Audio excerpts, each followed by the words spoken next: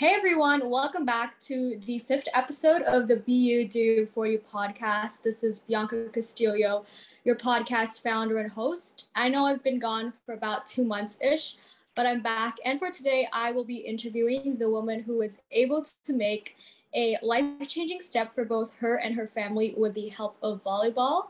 With that being said, let us welcome Ms Cherry Ann Rondina, also known as Sisi or the Cherry Bomb. Hello. Hi. Hi.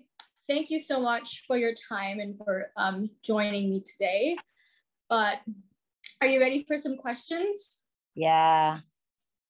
Okay, so my first question for you is, how did your love for volleyball start and grow? Nag-start yung volleyball ko when I was in grade 3. Yeah. Doon nag-start lahat, and it was a leisure time with my mother, and parang laro-laro lang. And then parang nagka-interest sa sport na yun. So kinabukasan, may pa-training sa elementary days ko ng time na yun. And then nakuha ako. And ayun, hanggang na-addict, and ang daming nangyari sa time na yun, like to the point na muntik na akong mag-stop kasi na-addict talaga ako. Yeah. Yes, I heard from your other interviews na addict ka daw sa volleyball. So yeah. You had to stop. So I don't think I've ever really got an answer to this, but what was the reason behind your jersey number 16? Was it like, what's behind number 16? Well, wala na kasing ibang jersey number. So yun na lang, 16. Hanggang nadala ko na siya. 16. Okay. And what helps you cope with difficult times? I always pray and communicate with my family, and I always think talaga na everything happens for a reason, and I always nagpapaka-busy ako, like workout, tawag ba dun? Basta like puntang mall, ganun. Para lang mawala yung ganong iniisip. So, yun yung ginagawa. Okay, I will transition to questions in terms of you being a student sa UST and being a volleyball player there. I'm curious with how it was like for you being part of that community. Were they like strict with academics, with sports? How was that community like? Pinakauna mahirap kasi parang makikiblend ka sa community na parang hindi ka belong, ganun. And ang hirap kasi syempre Bisaya ako, so Tagalog yung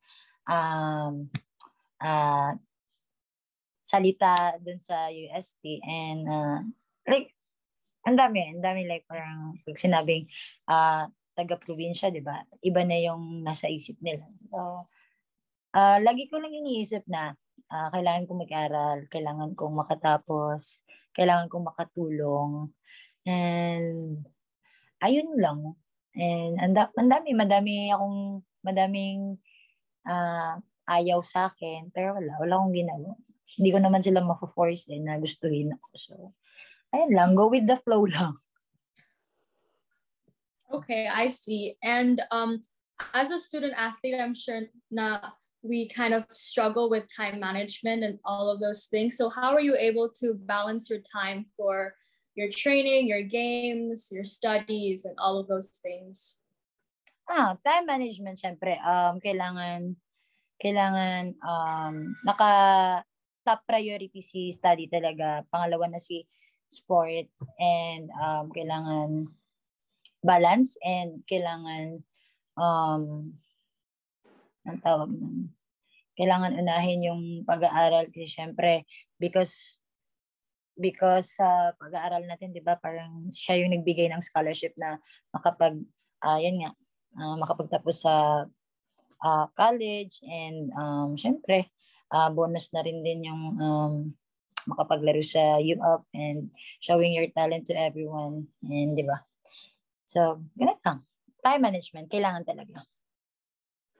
And speaking of your UAP games or UAP games, and you being Sisi Rondina, did you have a what do you call this, pre-game / post-game routine? Do you like pray? Do you listen to a specific playlist on Spotify or something? What did you do to have those like such powerful kills, and like you jump really, really high? I don't know how old I was, when I was a lot younger, I saw your games and I'm like, I watched a lot of UAP games, but I'm like, this girl, she like jumps like on another level. How? Wala. Kape lang ako. Like, uminom lang ng kape, and yung music ko kasi yung pinapakinggan ko, alam mo yun, yung parang mga masasakit na kanta. Pero wala. Ganun kasi yung taste ng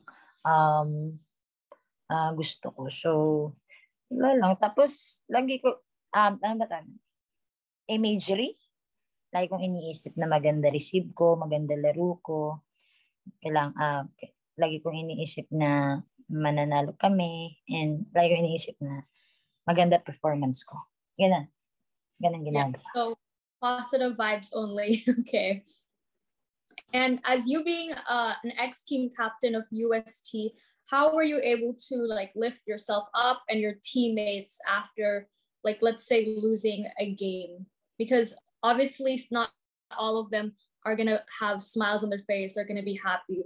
How did you do to lift them up at those sort of sad times? Lagi ko lang iniisip na may nananalo, may natututo, and di naman natin kailangan na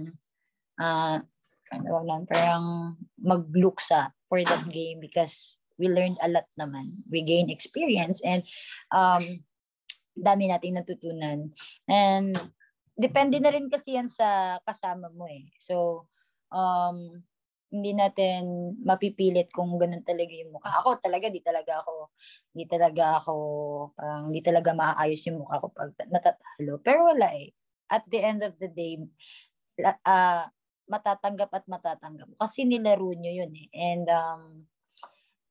fair naman yung competition. So wala kang dapat pagsisihan, kasi pinakita mo naman kung ano yung laro nyo, and pinakita mo naman kung ano yung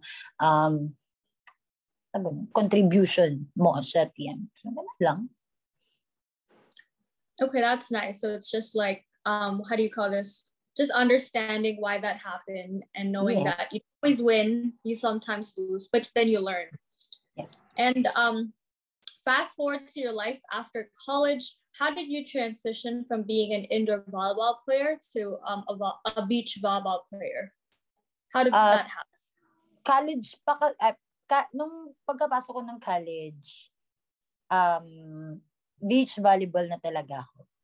So, nauna ako sa beach volley bago ako sa indoor. Pero yung high school ko, yung mga dati pa, ano na talaga yun, tawag nito, matatawag nating indoor. Pero kasi sa lupa kasi, hindi naman hard as yung katulad sa indoor talaga. So, ayun, yung transition naman, syempre, medyo kailangan ng adjustment kasi sa beach volley, 2.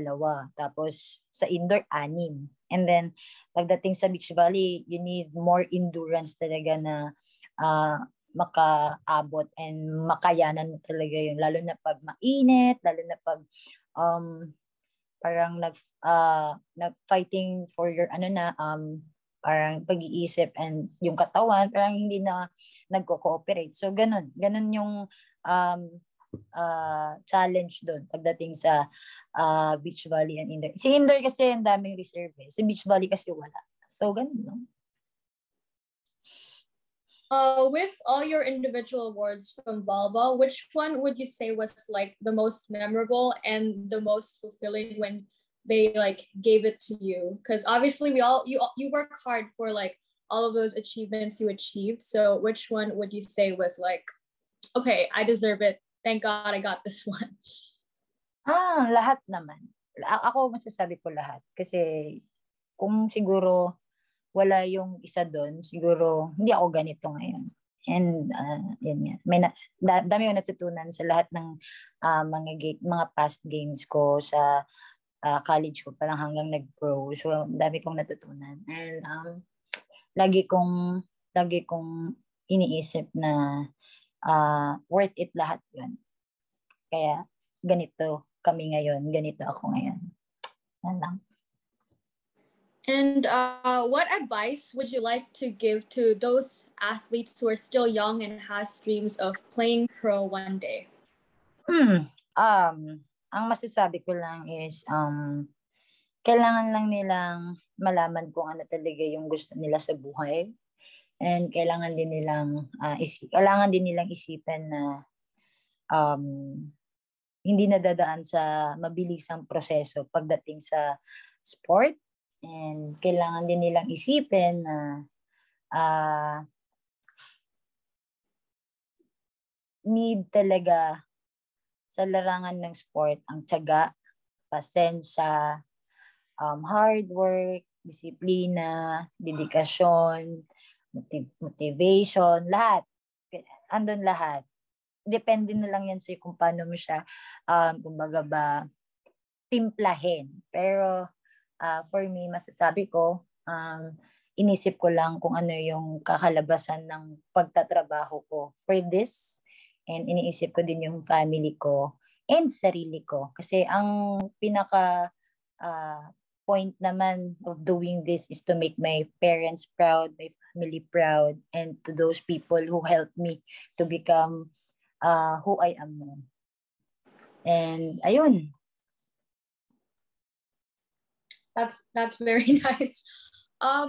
Also, in terms of you being like a Filipino like superstar, like volleyball star there in the Philippines, I'm sure like you have your own like what do you call this, like haters, bashers. How do you deal with those people? Because I'm sure not like you may have a lot of fans, but at the same time not a lot of people like you. Some despise you for who you are, for how you play, maybe not who you are, because they probably don't know who you are as a whole. So how do you kind of get through all of that hate and negative words?